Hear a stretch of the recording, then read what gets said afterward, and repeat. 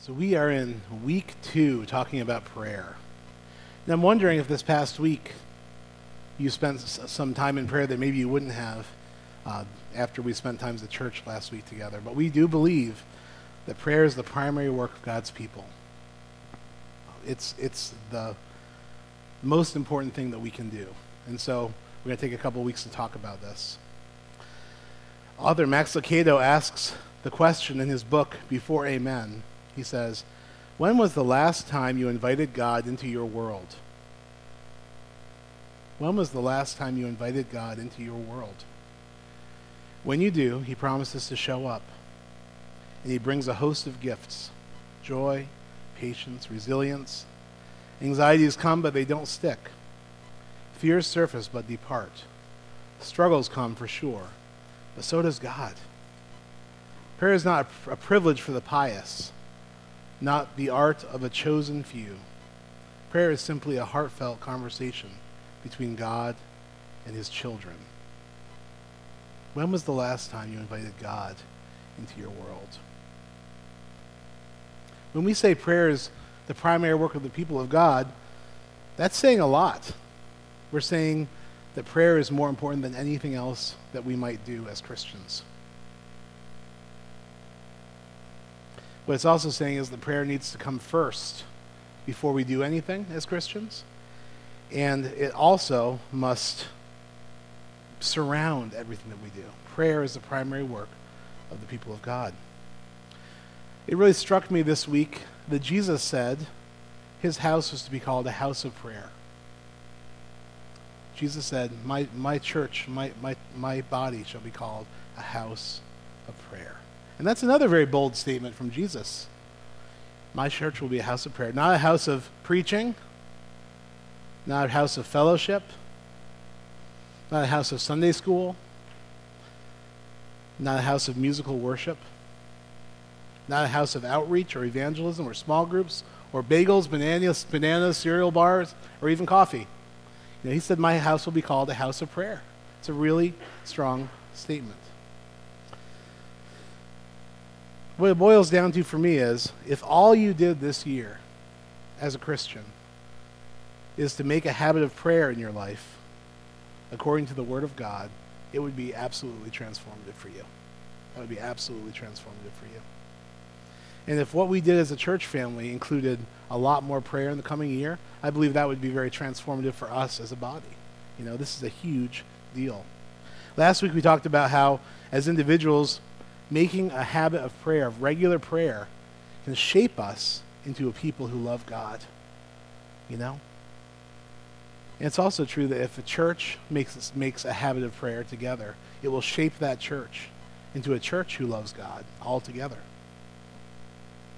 It's not what we said last week, you are what you eat or you are what you know, as many people will claim. But in a shocking turn, the truth of the matter ends up being you are what you love. And you love the things you make a habit of doing. You can actually shape the things you love in your heart by making habits in your lives. So making a habit of prayer will surely make you into a person who loves God more in the coming year, if you choose to do that. It's little wonder then why prayer is our primary work as the people of God, because prayer creates in us a fulfillment of God's great commandment. What's the great commandment?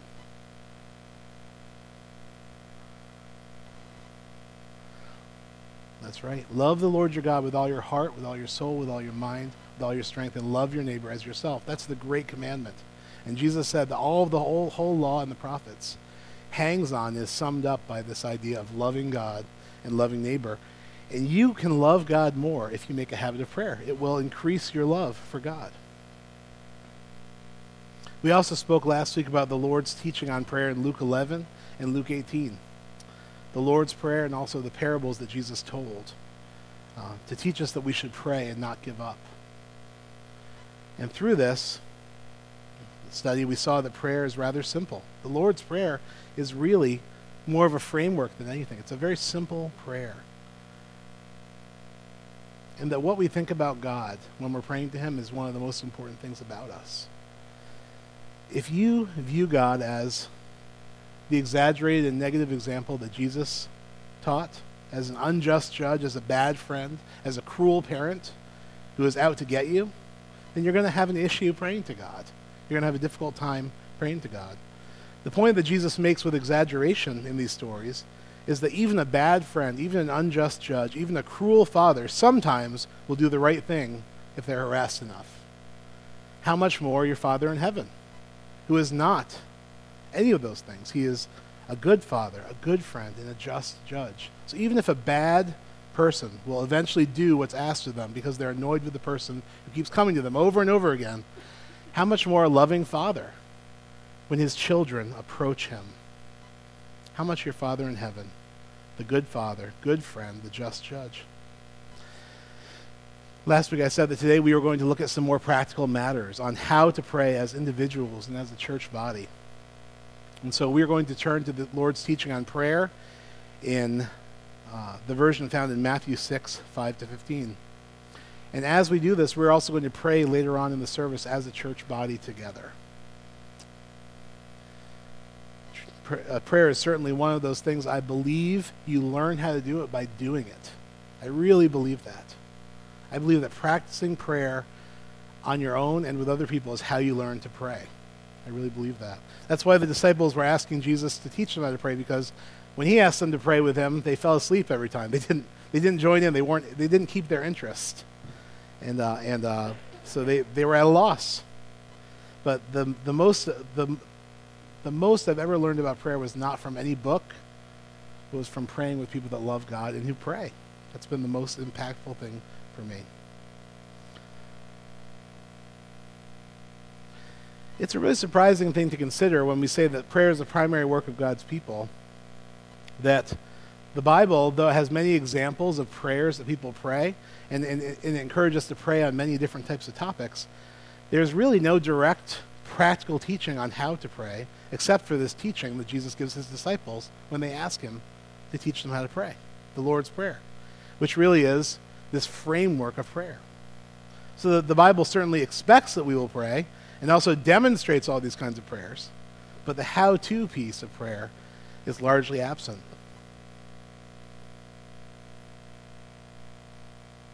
There are many tools that have come out as a result of Christians wanting to have something to think about when they're praying, something to guide their prayers.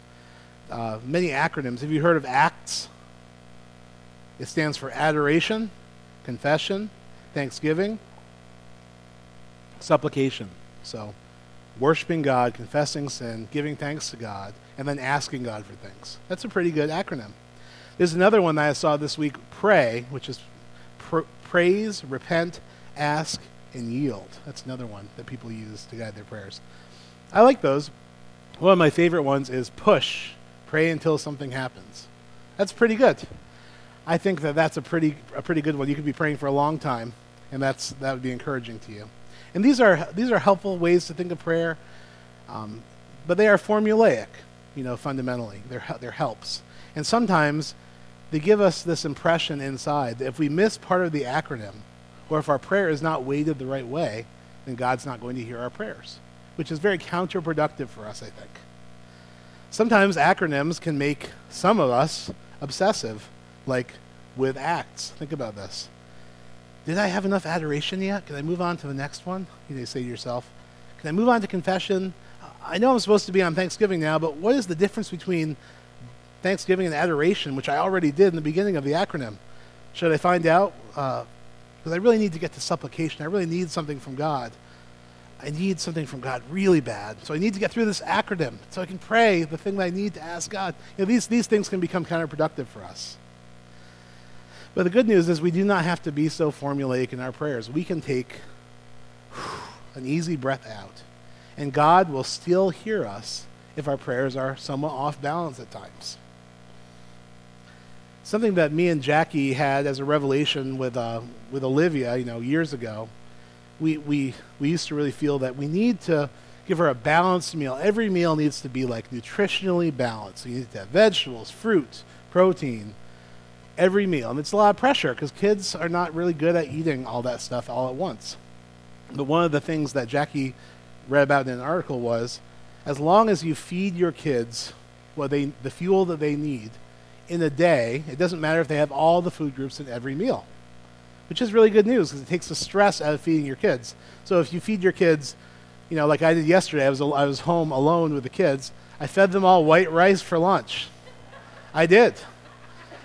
So, and I did that because there was already white rice sitting in the rice cooker that was going to cook, but then the electricity went out the day before. So it was really an easy meal for me just to press the button, and I fed each of the kids white rice. And I want you to know that was a balanced meal because some of them had soy sauce on them, and some of them had butter on them, and some of them had butter and soy sauce. So pretty much all the food groups were there. I see some horrified faces of judgmental parents looking at me. I know it. No.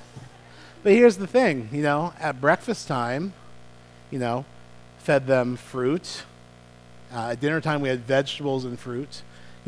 We did have protein, vegetables, fruit, and white rice at the end of the day for lunch.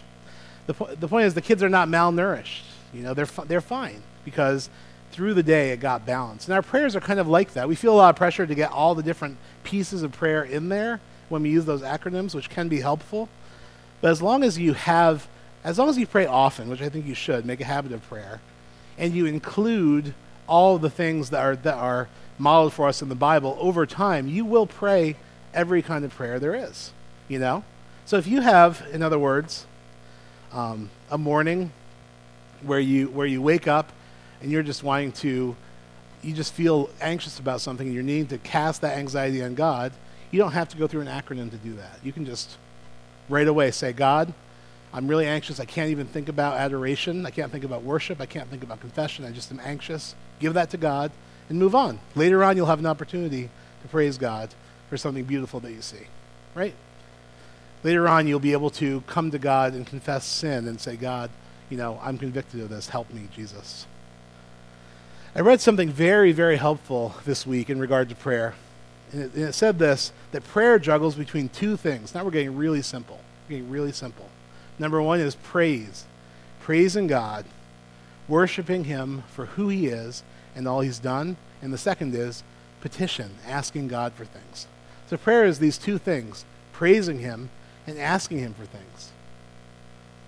And in the midst of praising God and asking God for things, often we are convicted, as we're praising God, of our sin, of some way that we've fallen short. We just don't feel quite right as we go into his presence. So, spontaneously, through our prayers, we confess our sins to God, and he forgives us. So, praising God, petition, asking God for things, and in the midst of those two things, plenty of opportunity for God to convict you that leads to confession, asking God for forgiveness. And I find that simple structure very, very freeing to me, to think that Jesus does not expect me to get all the pieces perfectly balanced, but I can come to him. I can come to him with praise. I can come to him with asking him for things. I can come to him and ask for forgiveness, and he is just pleased to receive me every time I come to him. We praise God. We ask him things, and then he convicts us. He convicts us of our sin. Maybe you are praising God because you love your spouse or your child or a friend, but then you remember some way in which you sinned against that person. That's a time where you praise God for that thing, but then you ask him for forgiveness, and if need be, for the forgiveness of that person. So this simple formula leads us into Jesus' prayer in Matthew 6:5-15. Jesus said, in essence, that prayer is quite simple. First of all, he said, make sure you're not praying for show, for people to see you, and that you are not being obsessive about using just the right words when you pray. This is another pitfall Christians fall into. We think we need to use the right words, repeat the right phrases, because somehow these are magical. Maybe God couldn't hear us when we said it the first time. But God is not like a genie or magic. It's not about the right words. It's not about a show. It's simple. So Jesus says, praise, petition, confession as needed, and it will be needed. Yes, it will. Yes, it will. And every time you ask Jesus to forgive you of your sins, he forgives you. It's an amazing thing. Completely available forgiveness. You don't have to walk around in shame. If you have sharp words with somebody, you can go to God right away and confess it. He forgives you. You can be restored. It's awesome, our relationship with God. So, Matthew 6:5. And when you pray, do not be like the hypocrites, for they love to pray, standing in the synagogues and on the street corners, to be seen by others. Truly I tell you, they have received their reward in full. But when you pray, go into your room, close the door, and pray to your Father who is unseen. Then your Father who sees what is done in secret will reward you. And when you pray, do not keep on babbling like pagans, for they think they will be heard because of their many words. Do not be like them, for your Father knows what you need before you ask him. This, then, is how you should pray. So we've looked into our hearts. We're not praying to impress anybody or to impress God. We're coming into God's presence recognizing that this relationship that we're engaging with is the only relationship in our life where there are no secrets. Your relationship with God, there are no secrets. He knows everything you've done, everything you think, everything you will do, and you're still here. He loves you. He loves you. So we've looked into our hearts, we've prepared ourselves. We're not obsessed with King Jamesy words, so we pray. Our Father in heaven, hallowed be your name. That's a praise. Father in heaven, hallowed be your name. Set apart is the name of God, we recognize. Next comes a petition. God, I'm asking that your kingdom would come, that your will would be done on earth as it is in heaven. What this is saying is, it's not talking about after we're dead and gone and in heaven.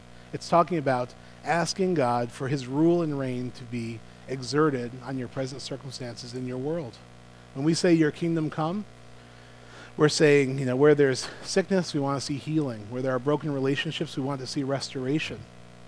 We want to see unity.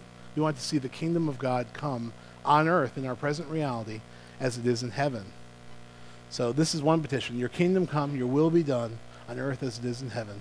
And then the second petition for us, give us today our daily bread. Give us what we need. And God already knows what we need before we ask him. And so he's ready to hear us. It's not a foreign concept to him, but he wants us to ask. It's said in the scriptures, you have not because you ask not. And many times the things that we lack, we don't ask God for, and we don't have them. We wonder why. But many times it's because we never asked. Petition. Ask him. Give us today our daily bread. Give us what we need to survive today, God. And the promise of Scripture is that the God who you pray to can do immeasurably more than you hope or ask, it says in Ephesians. So pray to him asking, knowing that he has the resources to take care of those needs that you have. So we go into confession. Forgive us our debts, forgive us our sins, as we also have forgiven our debtors. This is a confession along with an acknowledgement of how we live our lives. If we're asking God to forgive us, there must not be any debts remaining outstanding between us and other people. We must forgive other people if we are to expect God to forgive us. This is one of the reasons I have such a hard time. I pray for justice in the world. Whenever I pray for justice, I also am thankful that God is not, treating me as my sins deserve. It's very humbling. And so as I'm praying about things I see in the news or things going on in our world that are very dark, and praying for God's justice to come, I'm also looking inwardly and saying, in what ways is your forbearance and mercy holding me together? And so as I pray for justice here, am I living in light of your justice, right? So forgive us our debts as we have also forgiven our debtors. It's a huge deal that we forgive other people in response to what God's done for us. And then we come into another petition. Lead us not into temptation, but deliver us from the evil one. Don't allow us to fall into temptation, but deliver us from the evil one. And then the caveat. Jesus hammers it home. For if you forgive other people, when they sin against you, your heavenly Father will also forgive you. If you do not forgive others their sins, your Father will not forgive your sins.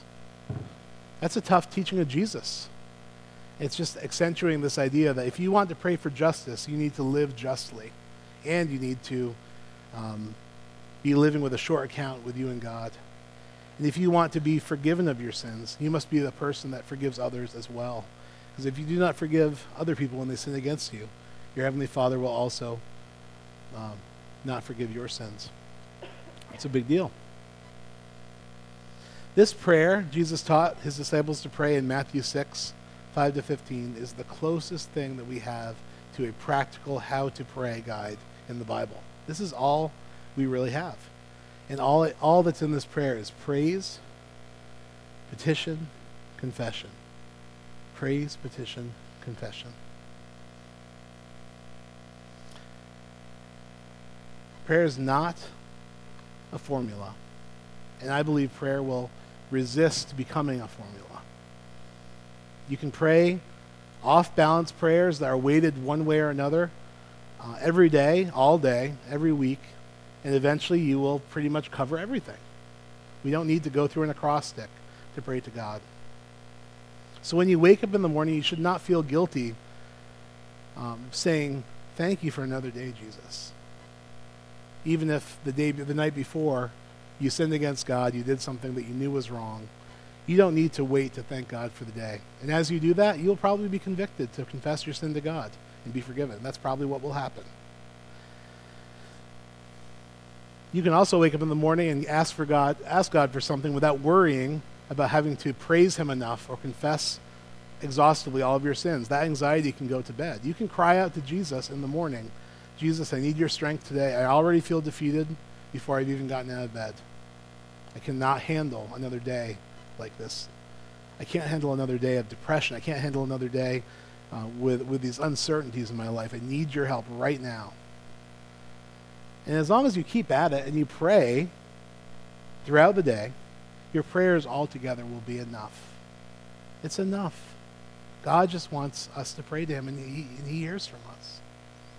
The reason I feel I can say this kind of thing with such conviction is that I find many of the Psalms to be off balance in the Scriptures. That's obviously tongue-in-cheek because the Psalms are not off balance. They're the Word of God, so they must be okay with Jesus. But sometimes Psalms seem to be all praise. Psalm 100 and Psalm 117 I was reading, it's all just praise the Lord for all of his mightiness. Psalm 70 I read, it's mostly someone asking God for help who's in trouble, just reaching out to God. And Psalm 51 of David is mostly David confessing his sin to God. And God hears all of them. And your day will likely give you the opportunity to pray all of those kinds of prayers, whether they be praise, petition, or confession.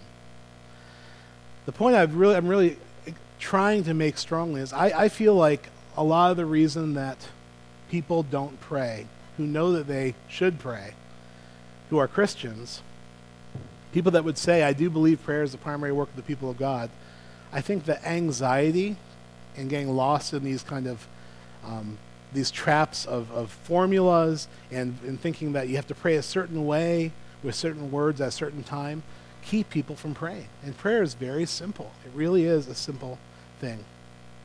And the less anxiety you approach prayer with about these different things, about being on the right balance, about using the right words, the better off you will be without all of those cares. And you'll likely pray more often, which is kind of the goal.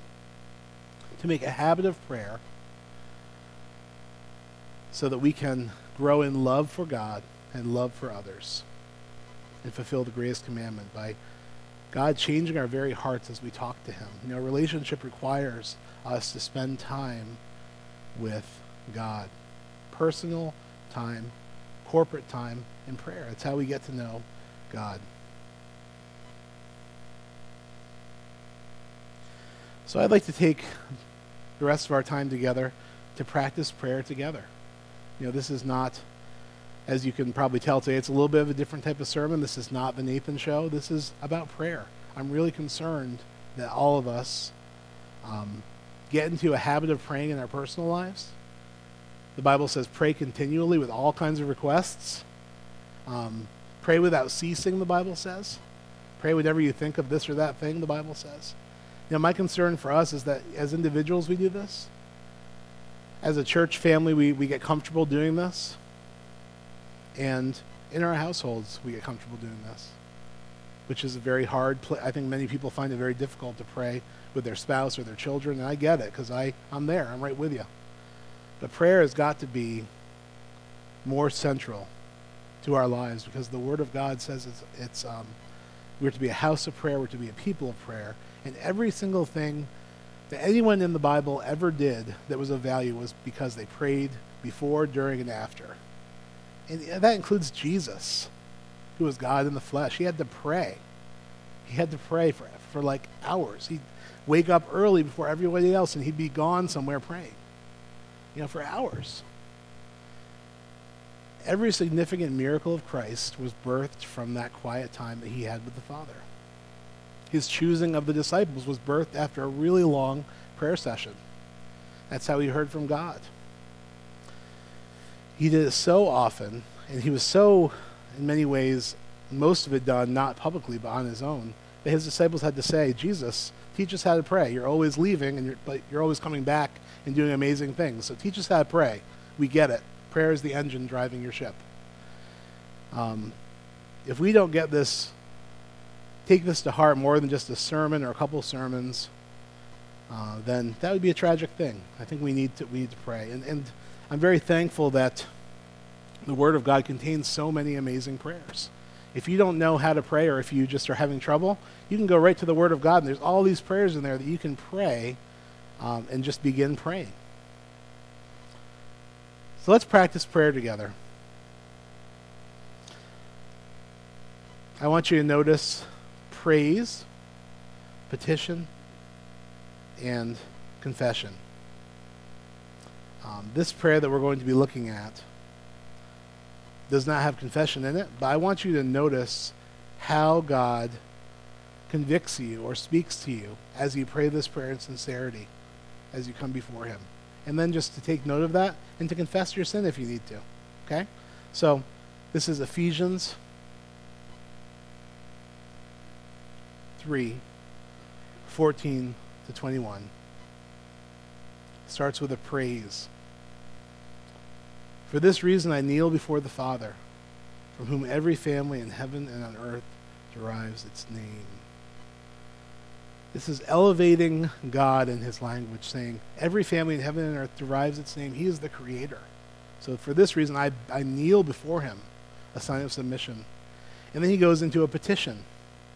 He says, I pray that out of his glorious riches he may strengthen you with power through his Spirit in your inner being, so that Christ may dwell in your hearts through faith. And I pray that you, being rooted and established in love, may have power together with all the Lord's holy people to grasp how wide, long, high, and deep is the love of Christ, and to know this love that surpasses knowledge, that you may be filled to the measure of the fullness of God.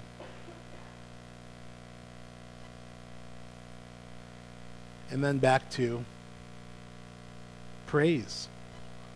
Now to him who is able to do immeasurably more than all we can ask or imagine, according to his power that is at work within us, to him be glory in the church and in Christ Jesus throughout all generations, forever and ever. Amen. So this is what I'd like to do. I'm going to ask Caitlin if you could just scroll through this verse over the next 10 minutes. I want you to pray in response to this scripture. Praise God. Ask him for the very things that are in the scripture. And if something comes up that you need to confess to God to receive forgiveness, confess your sin and be forgiven. This is a time for us to together spend time meditating on scripture, praying these three things of praise, petition, confession, as we look at a powerful prayer from scripture. And I'm going to be up here playing some music on the guitar just as we do that. So if you can bring the lights down. This is your time with God. It's also our time to pray individually while still praying together in the presence of the Lord.